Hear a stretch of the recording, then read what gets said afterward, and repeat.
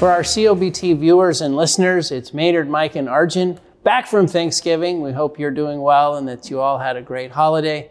We're really excited to talk today to David Whitehouse. He's the CEO of Offshore Energies UK. Offshore Energies UK is a 400-member industry consortium, all focused on the UK offshore, all the issues and all the opportunities around energy. So, of course, that means oil and gas, but it also means wind. It means everything that is happening out there.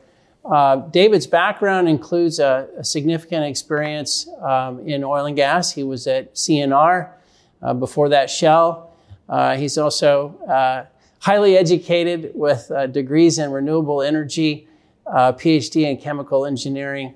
And he's just got, he's a delightful guy, and he's someone we're really excited to visit with. So David, let me just say thank you for joining us. We're super excited to think again about the UK offshore and all the implications for the world. No, it's great. Thank you ever so much for having me, and delighted to share with you what is happening here in the UK. And actually, if there's one thing, if I could just correct you on one small thing, I do have I've got my PhD and my degree, but I'm still studying renewable engineering. So it's something I'm working very hard to get myself qualified in renewable engineering in the next few years. Well, perfect. Mike, before we jump in with David, there's always some stuff going on, and this week is no exception. What would you tell us about the markets, oil prices, the whole world right now? Yeah, Maynard, I'd say right now we're kind of in a bit of a churn because most of the economic data that has already come out. This week is very, very late from an economic data standpoint. Earnings are essentially behind us. So we're really just, the big events this week are going to be COP28 and OPEC meeting. Both are going to start on the 30th of November.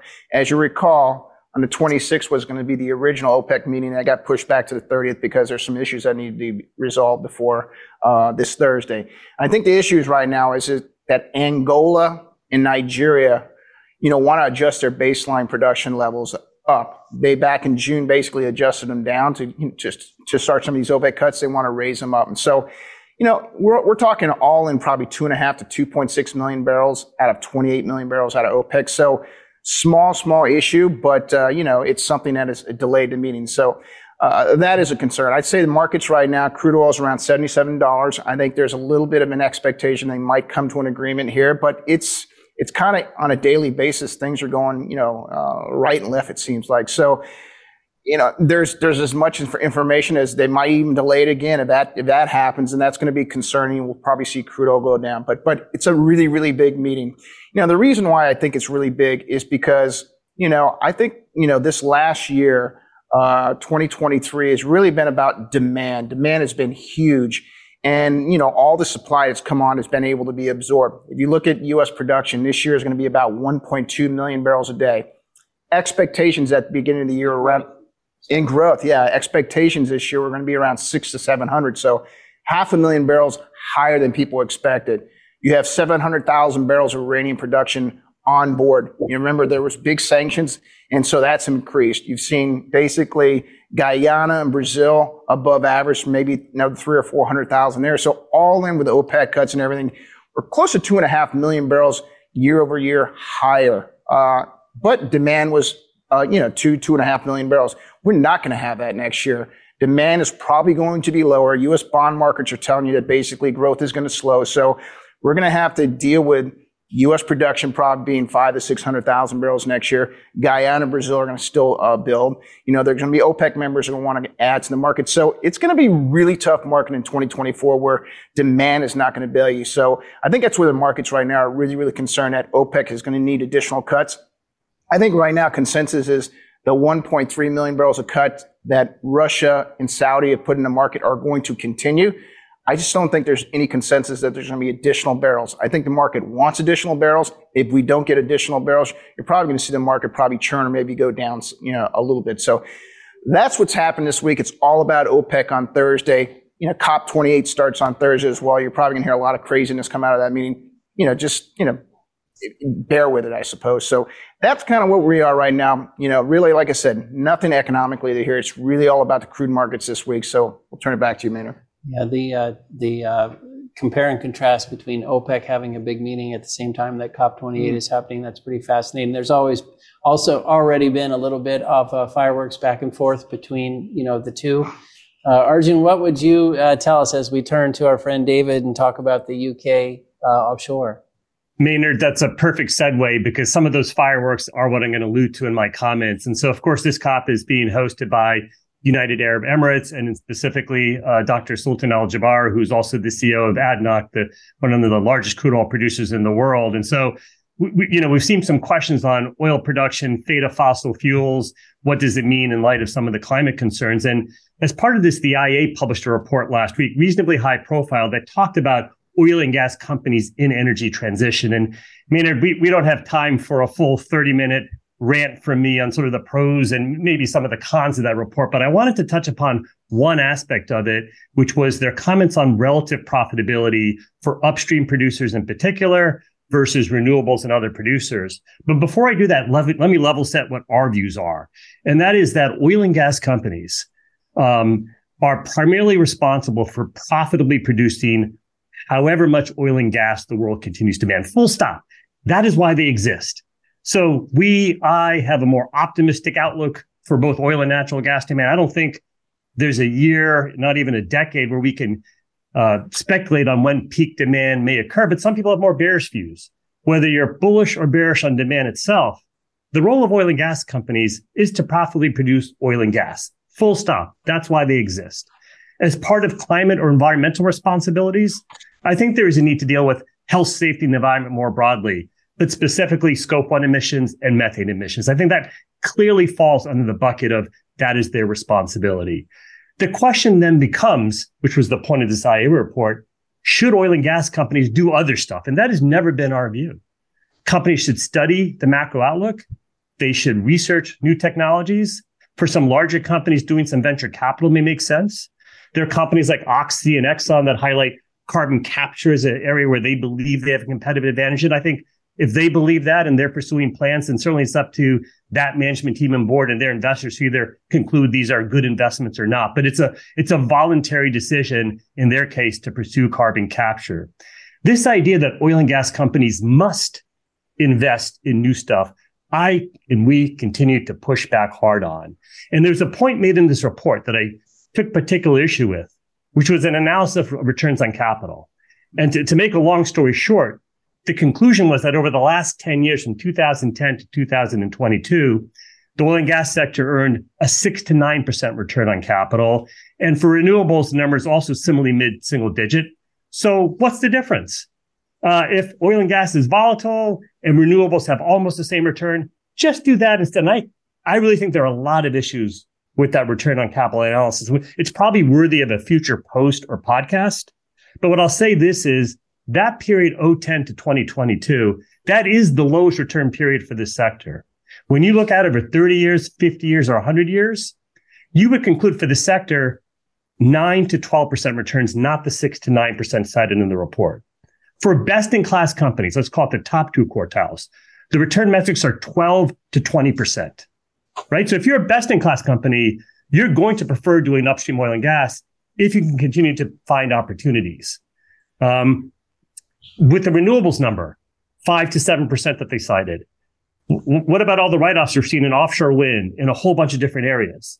What about the fact that maybe your return is capped at 5 to 8%, but if you don't deal with your capex or cost inflation, you're looking at big write-offs, which to me strike me as negative 100% or some meaningful negative number towards your return. And so I think it was a very cherry-picked set of data that used the worst period for the sector. That period was bad for the oil and gas sector. No one's making excuses for that. We've been big proponents of sector needs to focus on its profitability. But when you look long-term, and especially look at those best-in-class companies, I'm talking again 30 years, which is the nature of these investments, you're talking mid-teens versus mid-single digit at best.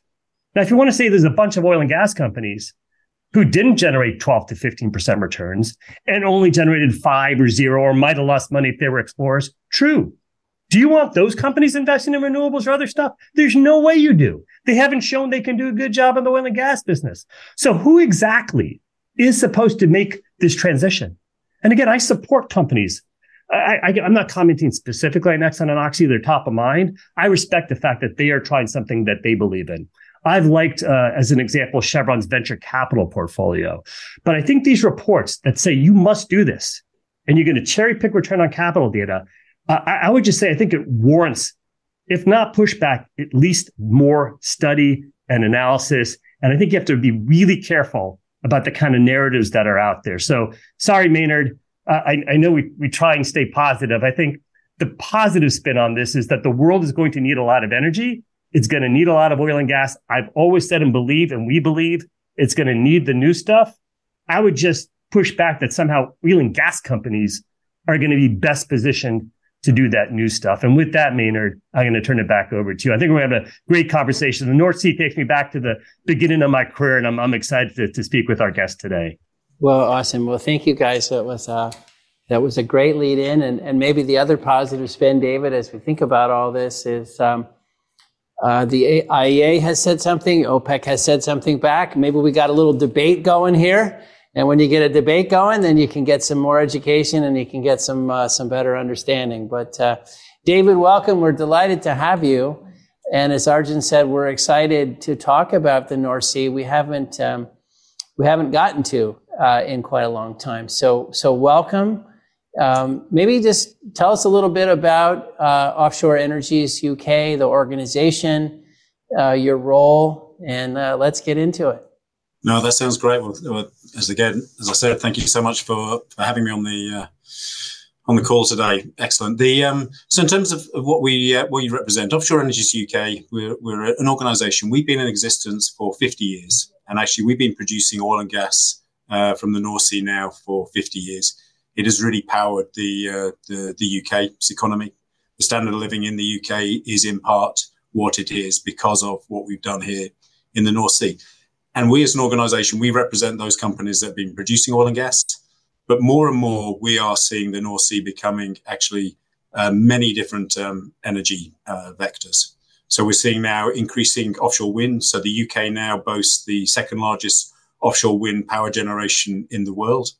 We are beginning to see carbon storage beginning to come to fruition. So we're beginning to see carbon storage beginning to play a part. And what will follow closely behind that, I think, is hydrogen.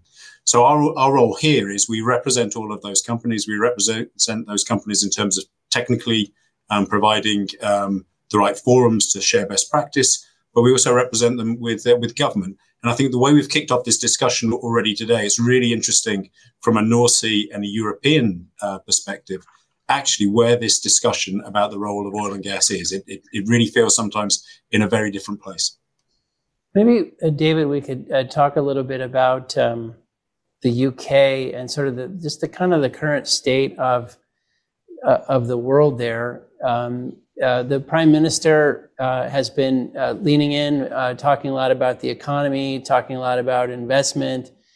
I think from our perspective, what we notice as we talk to people around the world, different regions, different states, one of the key things to getting your economy right is getting your energy system right and managing your energy costs. Just what would you tell us about the current state of the energy debate in the UK?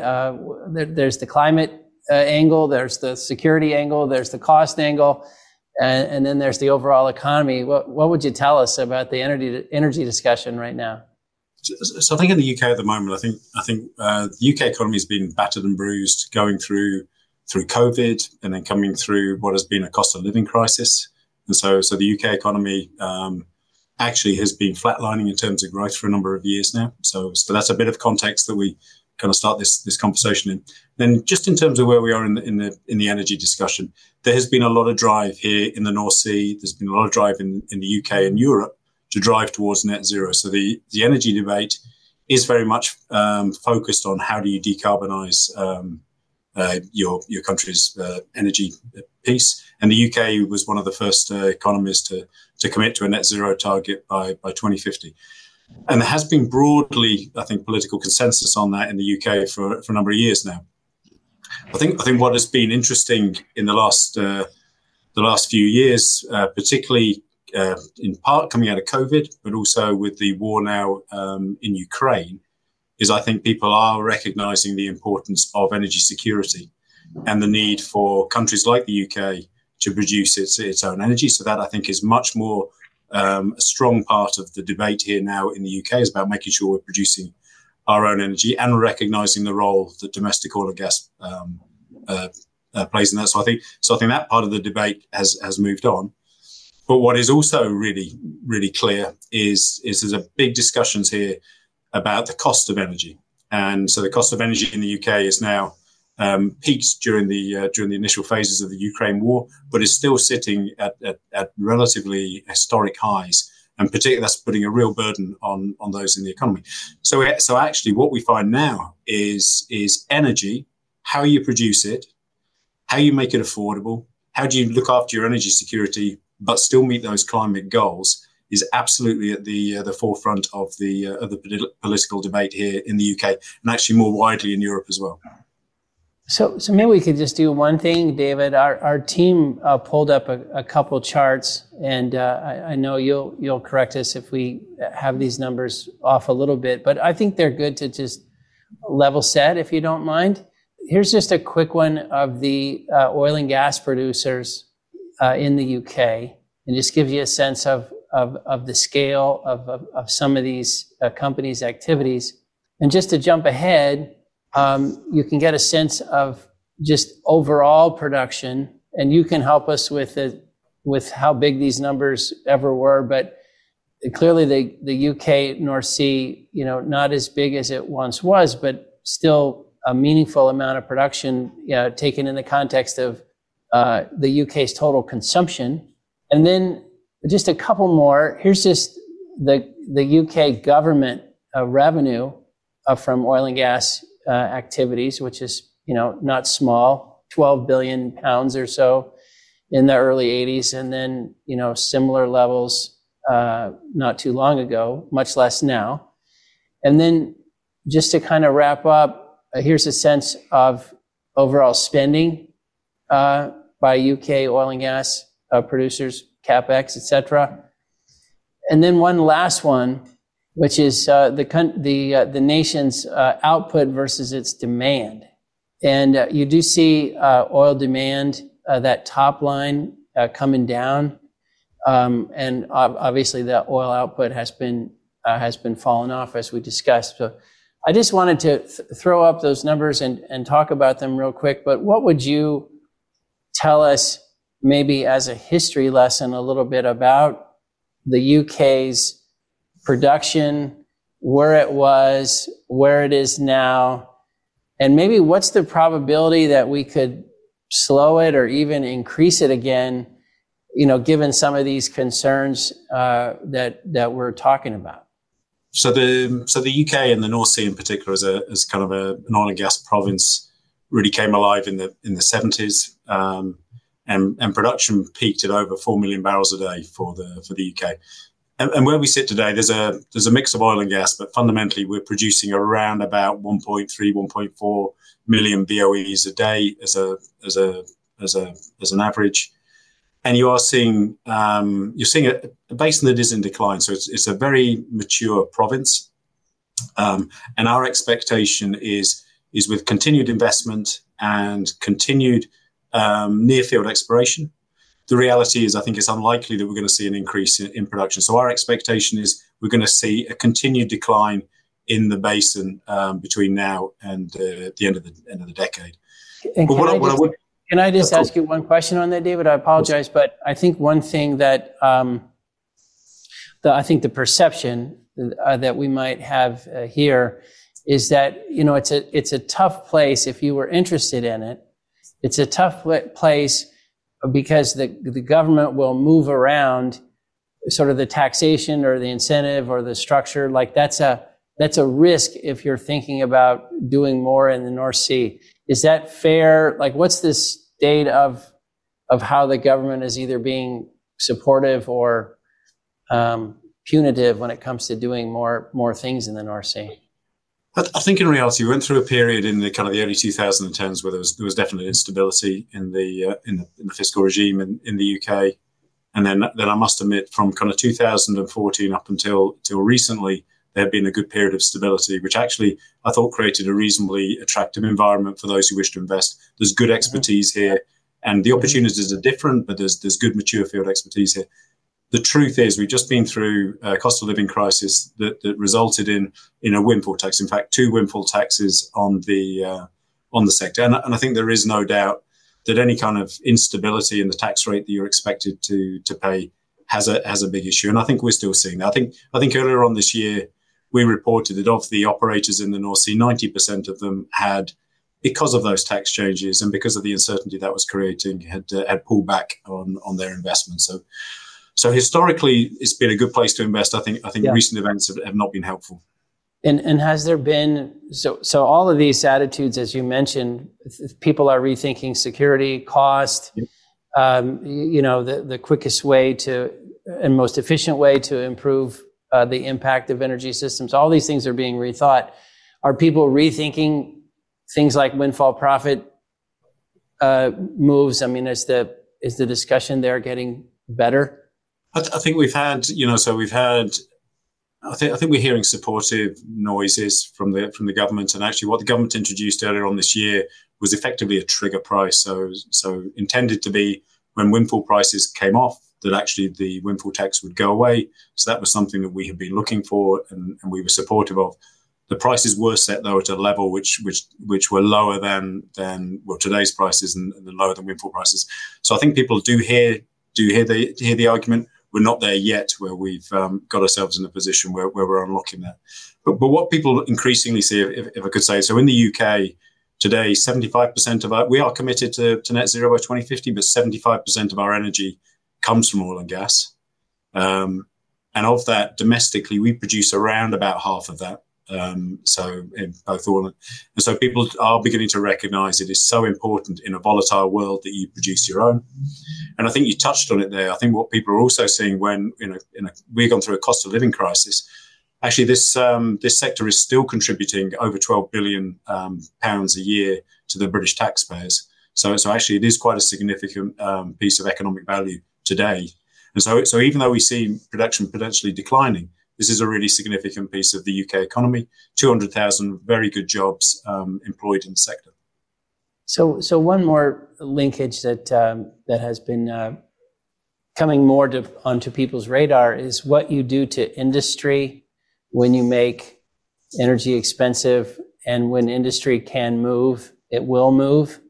Yep. Is that something that, like your trade association, do you talk to the trade association that, the manufacturers or the industrial players? Is there an increasing awareness of what energy costs could do to the industrial base of the nation? I think so. So certainly those are not the members that we represent, but those are the conversations that we have with others. And I think it is very clear to drive a successful economy, reliable, affordable energy is key. And without it, you'll see what you see actually in the UK, which actually we have lost a lot of our manufacturing capability over a number of years now, in part because of energy costs and because people can choose where else to invest. And so the threat that we see is we're going to continue to see that. And what we mustn't do here in the UK is erode that very important manufacturing base. Maybe give us a preview. You mentioned UK offshore peaking at 4 million barrels a day. You see it at 1.4 or so now, and continuing to mature. But you also mentioned all this new stuff that is happening, whether it's wind or carbon capture. Maybe give us an intro to that side of the UK offshore. So what you're starting to see is the UK produces around about 15 gigawatts of offshore wind today, and actually has ambition that through fixed offshore wind, that ambition will grow to somewhere in the region of 50 gigawatts by the end of the decade. And what you'll see is actually what you highlight is what we have here is a number of pure play wind developers that are investing in that, but actually we are seeing some of our multinationals such as Equinor, Shell, BP are also part of investing not only in oil and gas, but now investing in wind. So we see a significant ramp up in wind. there'll be a huge opportunity potentially for the UK in floating wind. So we have, building on our oil and gas supply chain, oil and gas knowledge, there is a real opportunity to provide additional low carbon energy through floating wind. And again, expecting to see first at scale projects delivered in the course before the end of the decade. So you begin to see those things change. And the UK also has a desire to be storing approximately 50 million tons a year of carbon. And effectively that would be used initially to decarbonize some of the UK's heavy industry, kind of our steel, our petrochemicals, those kind of, and our power generation as well. So expecting to have a number of carbon stores offshore by the end of the decade to take that. And working closely with Europe, there's an opportunity for the UK to store actually a significant amount of carbon from across not just the UK, but across Europe. So that's kind of the dynamic that we're seeing. And so one of the things we talk about a lot is in order to drive that, you still need that continued oil and gas investment. And many of those companies who may choose to invest in wind and carbon storage, they're exactly the same companies who currently support and continue to support the oil and gas sector. And they need that oil and gas sector revenue to be successful to expand their remit. Yeah, David, I find it interesting that, when I think about the Brent contract, I mean, I think 12, 18 months ago, Midland was included in one of those grades as part of the Brent contract. And I'd like to get your opinion over the next couple of years if we continue to see production going lower, which you fully expect is probably going to happen. What does that mean for Brent as a global grade longer term? And, what are the implications of that? I mean, I do think you are seeing Brent volumes coming down. I mean, it's been such an established grade for such a long period of time. I still think it has legs, to be quite frank. But over time, the UK will become, the UK is still an excellent place to find opportunities, quite frankly. And I think part of the role of my organization is to make sure we find those additional opportunities to help people to support that. So I do think the Brent grade as a global marker is clearly under threat. But I think that the drive of the industry is let's continue to find the opportunities so we manage that appropriately. It's sad to see how little is coming through Brent and through our Sullombo terminal these days, I have to say. Well, it's just telling because it kind of tells you the U.S. has really thrived by growing our production, and now the Brent barrel, Midland is in the Brent barrel, and basically it kind of tells you where economic security is going. It just highlights that, and so it's a pretty stark reminder that that's probably a really bad policy. Yeah, that's exactly what we're saying. Yeah, but I might just build upon some of these questions about prospectivity and what's left and maybe what's needed to encourage it. I know there's this question about sort of making new licenses available. Is the issue, and maybe it's going to end up being all of the above, but I'll let you answer. Is it searching for new exploration areas that need licensing and so forth? I remember west of Shetlands when that was big I think it was the late 90s, and BP and others had made some discoveries. I feel like that's gotten a little quiet over recent years. I can see a number of those independents on the list that Maynard showed, and that often usually speaks of going around established fields and trying to figure out where additional opportunities are. Can you just talk about how one should think about the prospectivity? I think, especially American analysts like I am and all three of us here at Veriton are, we can sometimes stereotype the North Sea as being very mature, and that's probably true in an absolute sense. But I think you highlighted there's still prospectivity. How do you go about encouraging that to be pursued? I mean, I think there's no getting away from it. It's a mature basin, so no denying that. And I think what are some of the barriers? I think we're still looking at opportunities of. So the UK, I think we're carrying over 5 or 6 billion barrels of potential opportunities still within the UK North Sea, and potentially more depending on your appetite. I do genuinely think that where we're going to see the bulk of that, though, is very much focused around existing infrastructure, and that it has been where the majority of exploration and actually where the majority of new oil has come from. And I think, as with most other mature basins, actually where we're finding the majority of new oil is coming from existing fields, in truth. But it's really important for any province, I think, to have that churn of new licenses, to have that churn of exploration activity. So there are still those opportunities out there. We still are having good discoveries, good commercial discoveries, which do make a difference to the UK's to the UK's energy security and also economic viability. So I think when you look, you can still find those opportunities are still there. And what are the circumstances that make it right? Well, it is good to have supportive policy that actually makes it clear that oil and gas has a very clear role to play in the energy mix, actually for the foreseeable future, which in the UK it clearly does. So we need policies which are in line with that. Just very recently, the current government, I think, reconfirmed a commitment to new licensing. So I think people are just hearing that. I think that's really important. And actually, then the other piece that we need to them, so the opportunities there, the commitment around licensing is good. The other piece is, of course, stable and certain environment that you're investing in.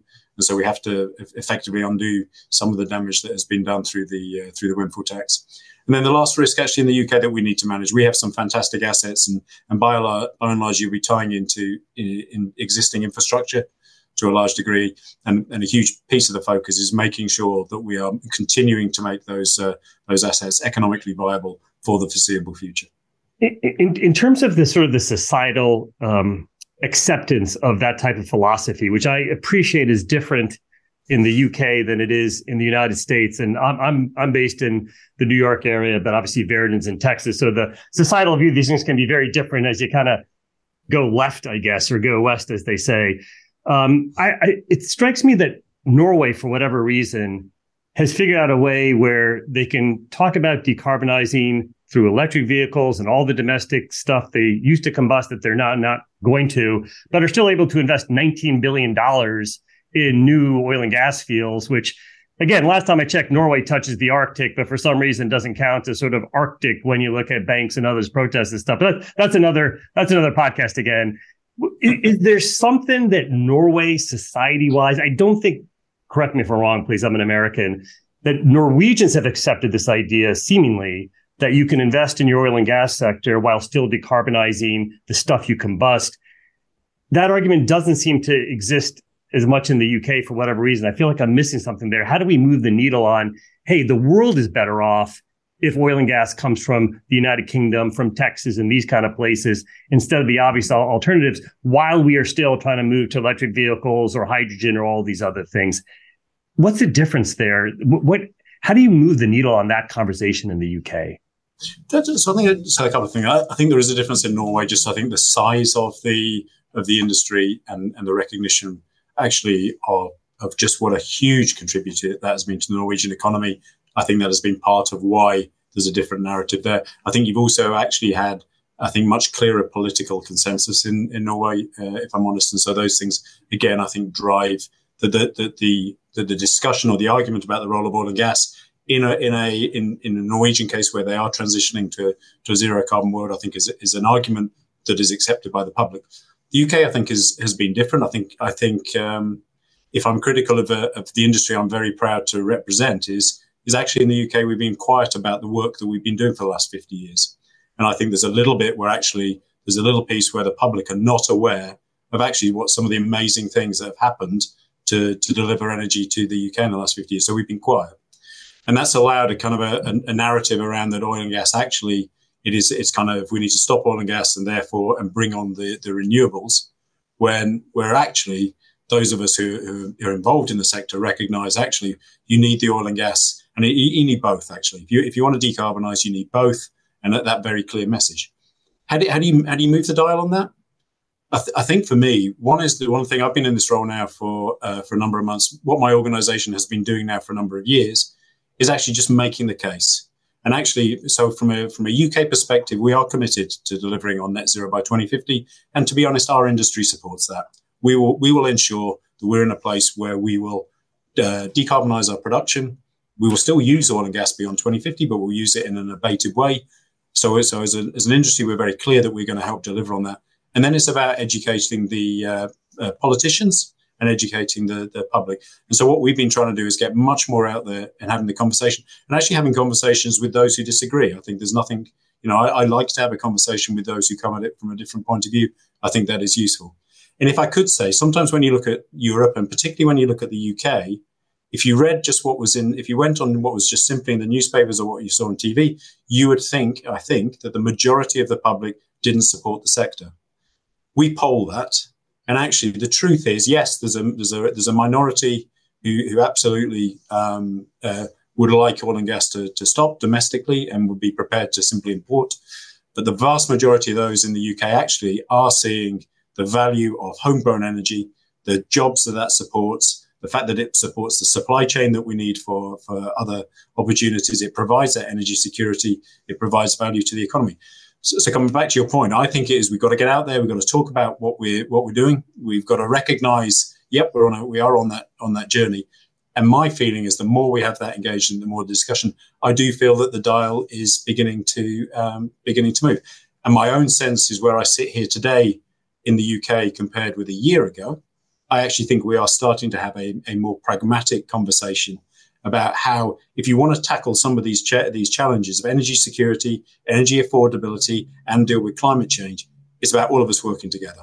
And I do think, as an engineer who's worked in oil and gas for 30 years, the one thing I do know is if you want to deliver good things, you do it by working with people. And I think that message is beginning to land. And I do think you're beginning to hear a more pragmatic conversation now, even in the UK. That was a particularly poignant quote, David. I really like that. If you want to deliver good things, you do it by working with people. Maybe just sort of a societal question while we're in this zip code that Arjun took us to, which I appreciate. Every time I see of course, you never know what algorithm is showing me what news I should see that day. But every time there's a Just Stop Oil, protest at an intersection or somebody throwing something on a piece of art, it's almost always in Europe, and a lot of times it's in the UK. And I always wonder, what is someone trying to accomplish with this type of activity? It seems like it just goes completely counter to getting anybody to support your cause. Is that type of activity, is it as pronounced as you hear it is? I mean, you hear that sometimes people don't have conferences, energy conferences in parts of Europe because you're so worried about protesters and stuff. But how big is this activity, and is it counterproductive to the cause of climate change, honestly? I mean, again, just in the words of collaboration. So how big is this activity? I think there's a minority of people who are very determined and believe the right thing to do is to stop oil and gas production, and we'll focus on our domestic production. How big is that? I think we do get disruption at various events, but in terms of the number of people truly involved in that, I don't think it's a huge number. And then does it help move the dial? Well, people, I think it has raised people's awareness in Europe and the UK about issues around climate. So I think it's fair to say that some of those protests have raised the bar. But I also think actually it does become counterproductive, particularly when you have an industry such as the one I represent, which absolutely is part of the solution, absolutely trying to produce oil and gas. And I think people do the majority of people do see that and do recognize that. Then I do think it becomes quickly counterproductive, and actually it slows it down. And again, it's the same thing. If you don't know what I'm saying, is this. It's kind of one or the other. It's not. If you do everything, it's about working together. And by actually having this debate, you are slowing down the transition, in my view. We're ending up debating the wrong thing. We're not debating what is the right way to deliver security, to deliver the affordability, and to deliver on our climate goals. We're having this debate, which actually, for me, I do feel as if it slows down that transition.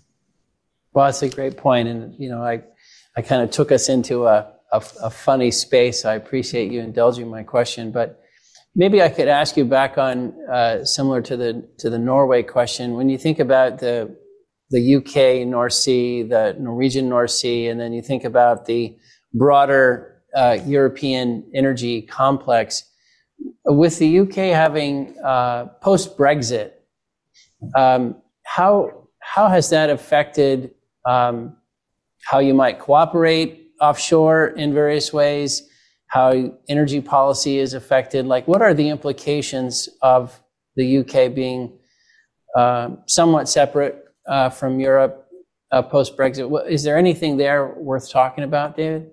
It's worth touching on that. I think so. Brexit has created some barriers. I mean, so just the ability, actually, even a very basic level of sending crews from the UK or Europe to go and work in different provinces is now more problematical. So it's created some of those barriers.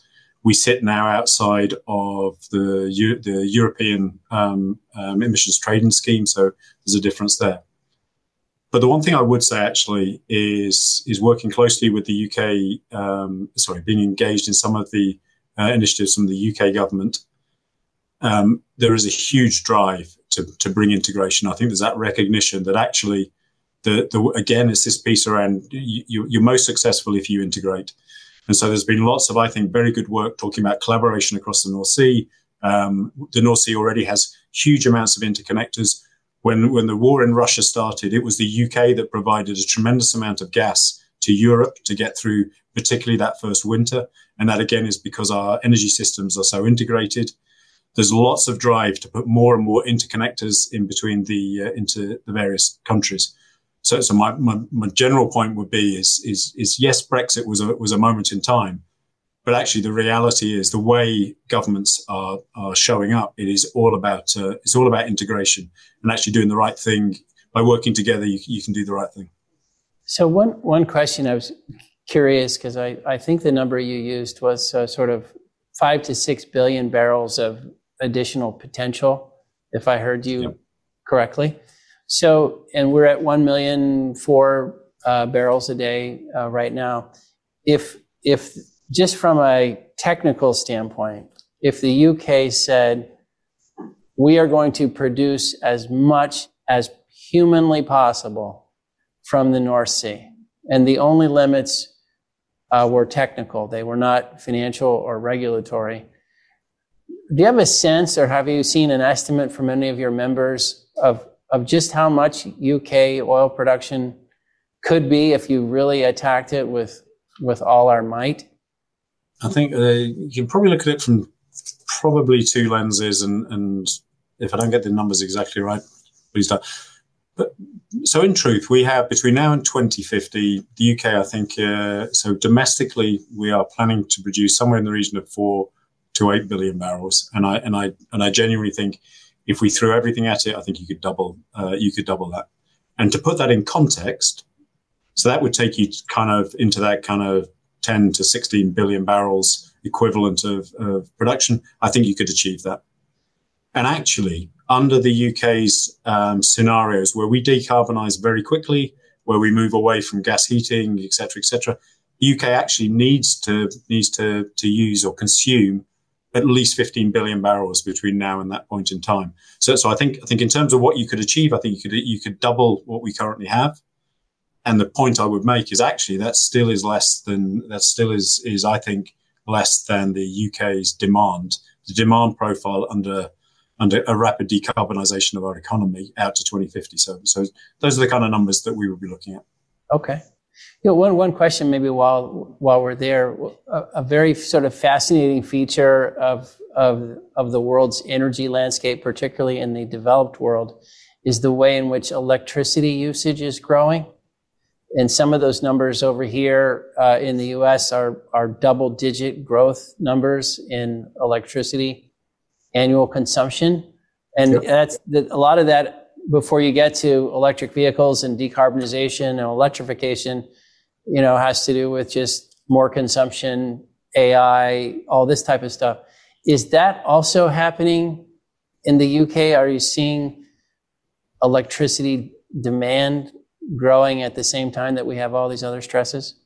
I think so in the UK, actually, perversely, what you're actually seeing is in the longer term, that recognition that actually electricity will form a huge part of kind of our energy mix going forward. So today we pump through, so basically in the UK, about 25% of our energy is electricity, and the other 75%, give or take, is pumped around the country in the form of gas or hydrocarbons. So that's how we're set up today.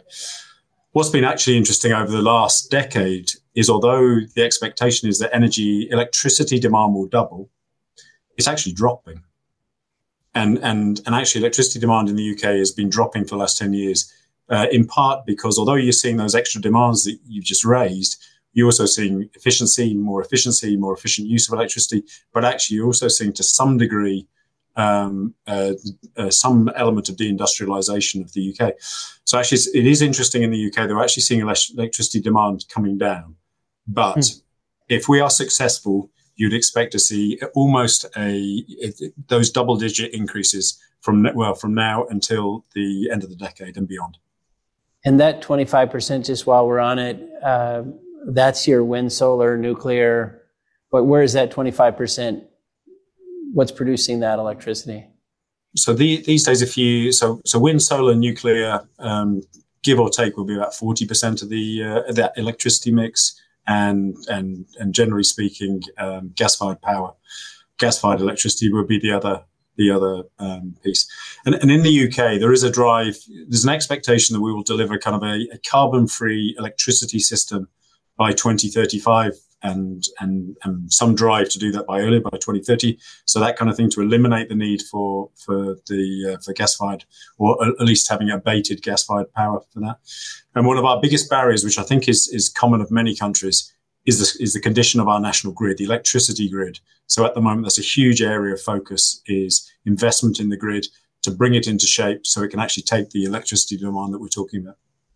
So one of the things that's also creeping up in this whole discussion is just the level of government involvement in all of this.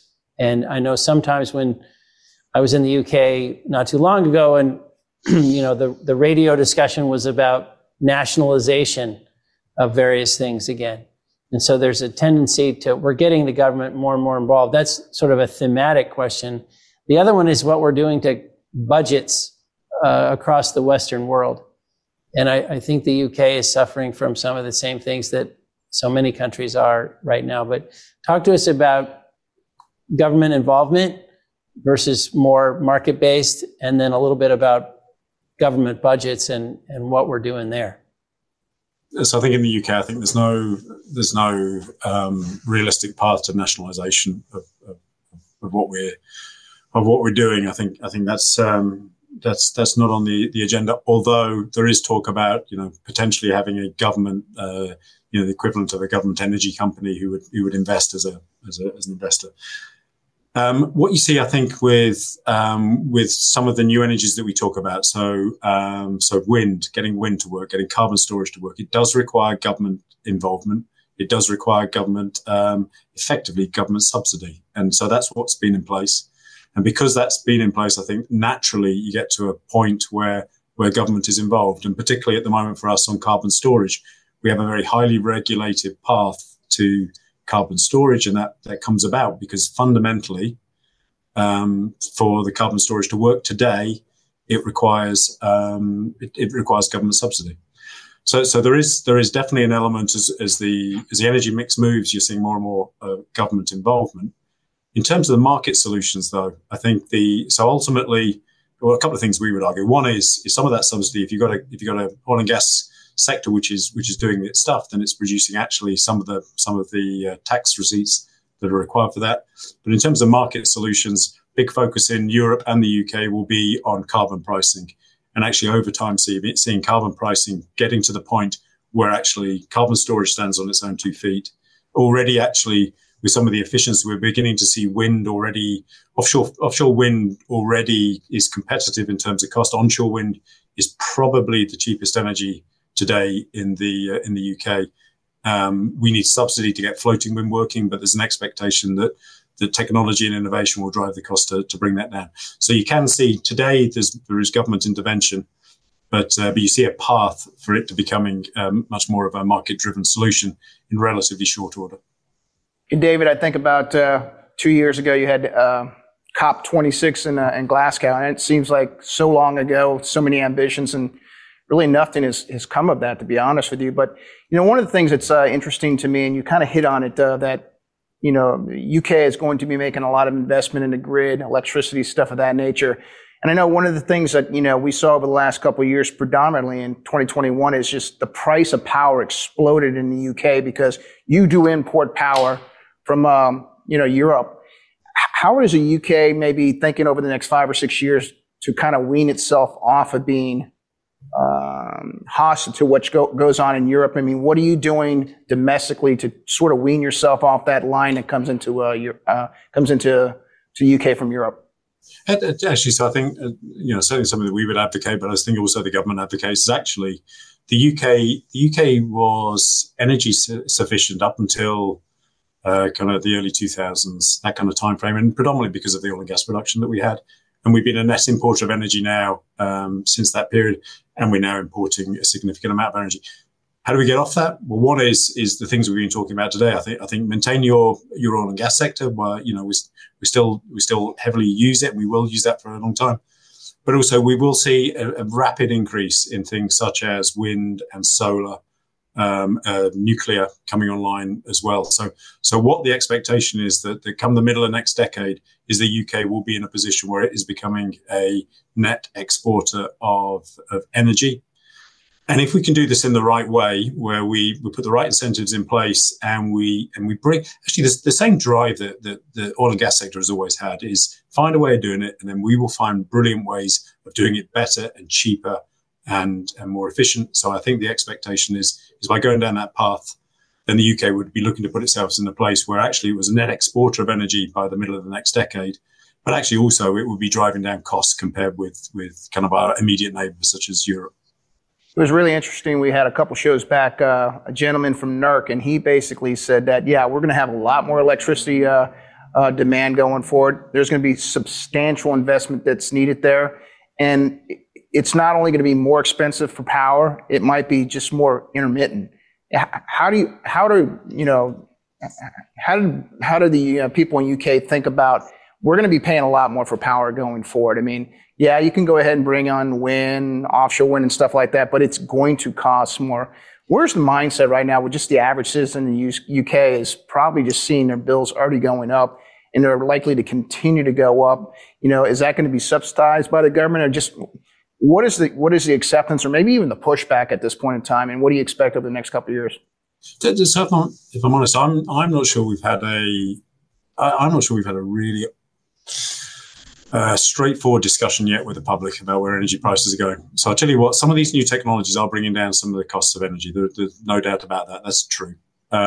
Some of the costs that we're talking about, I think the UK government will have to find the capital investment, and we'll keep that away. Ultimately, that does come back to consumers, but in reality, it doesn't hit your bills immediately. So I think we will find significant investment from the government in key pieces of infrastructure.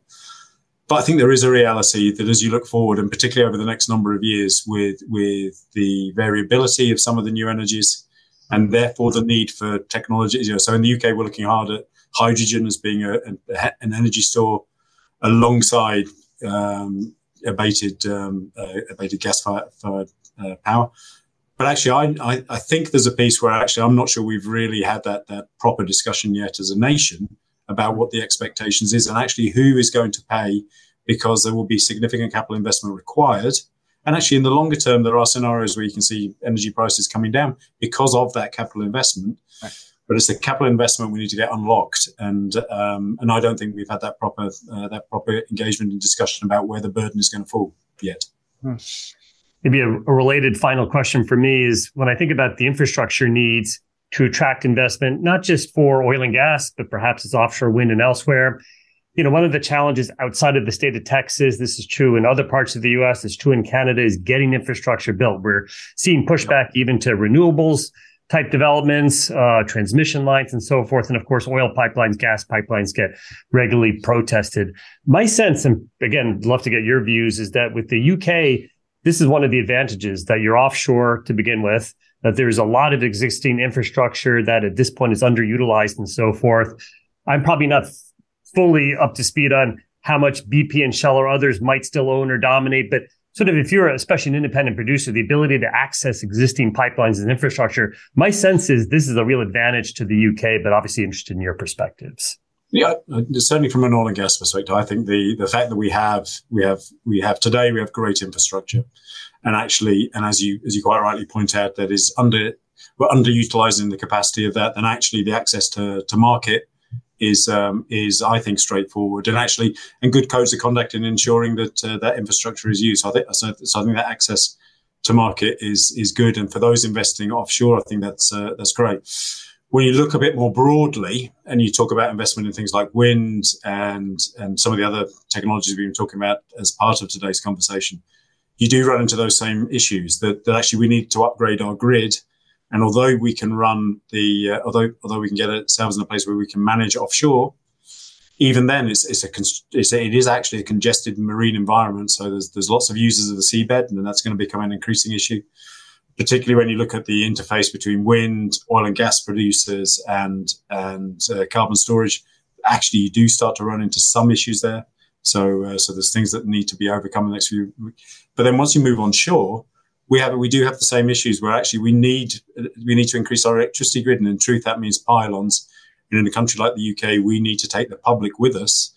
That actually public pylons are a good thing, and everyone likes them up until the point they're proximal to their home, and then we have an issue. So there's lots of discussion at the moment about actually better engagement with the public, and actually thinking about how do you unlock some of those planning processes, because some of those will ultimately hinder the UK's progression.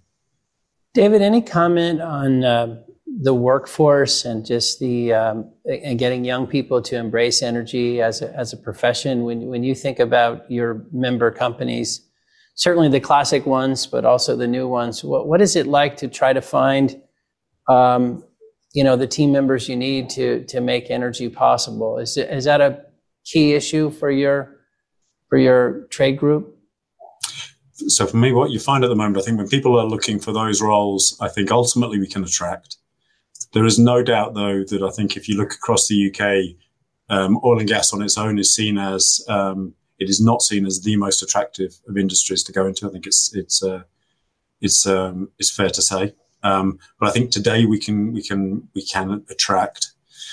I think what some of the challenges then for us as a sector is actually, one is changing that narrative. So even today's conversation is about oil and gas actually has a long future. Oil and gas actually has a future as a platform for lots of other engineering type roles.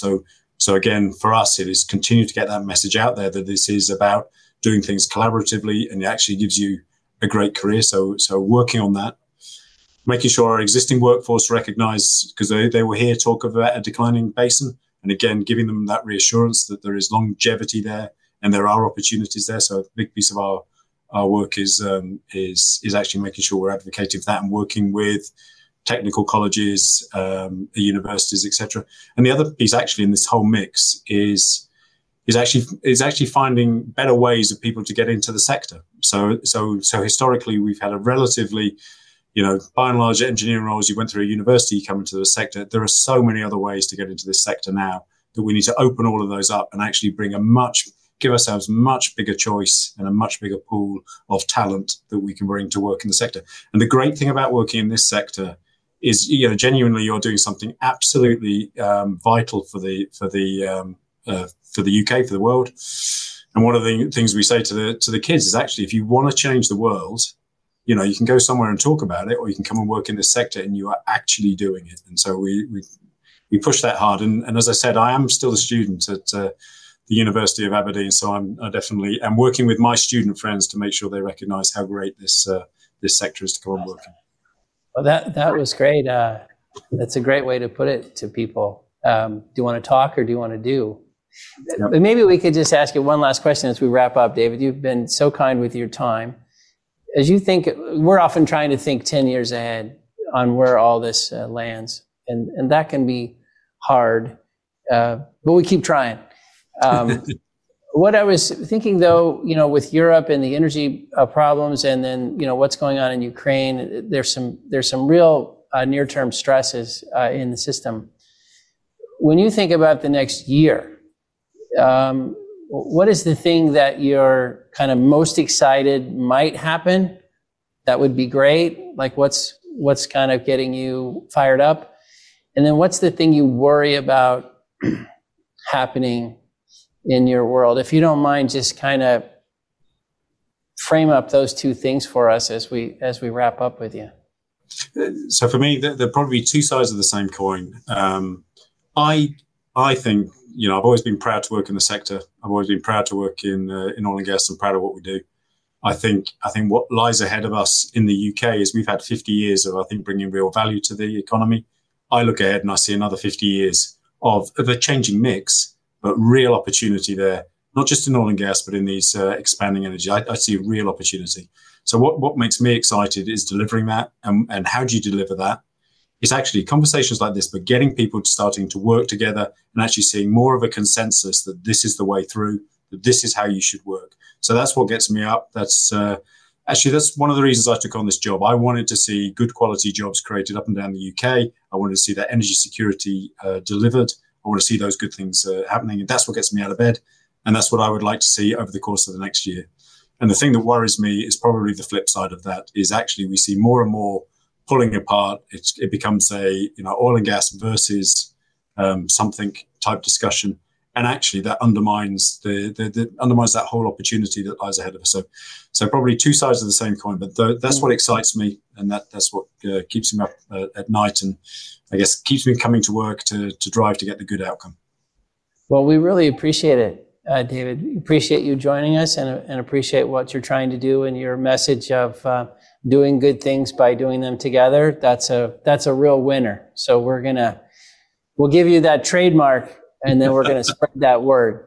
Thank you so much indeed. It's been great. And it's been really interesting to hear these different perspectives as well. So thank you very much indeed for the opportunity. Well, thank you, David. And thanks to all of you at home.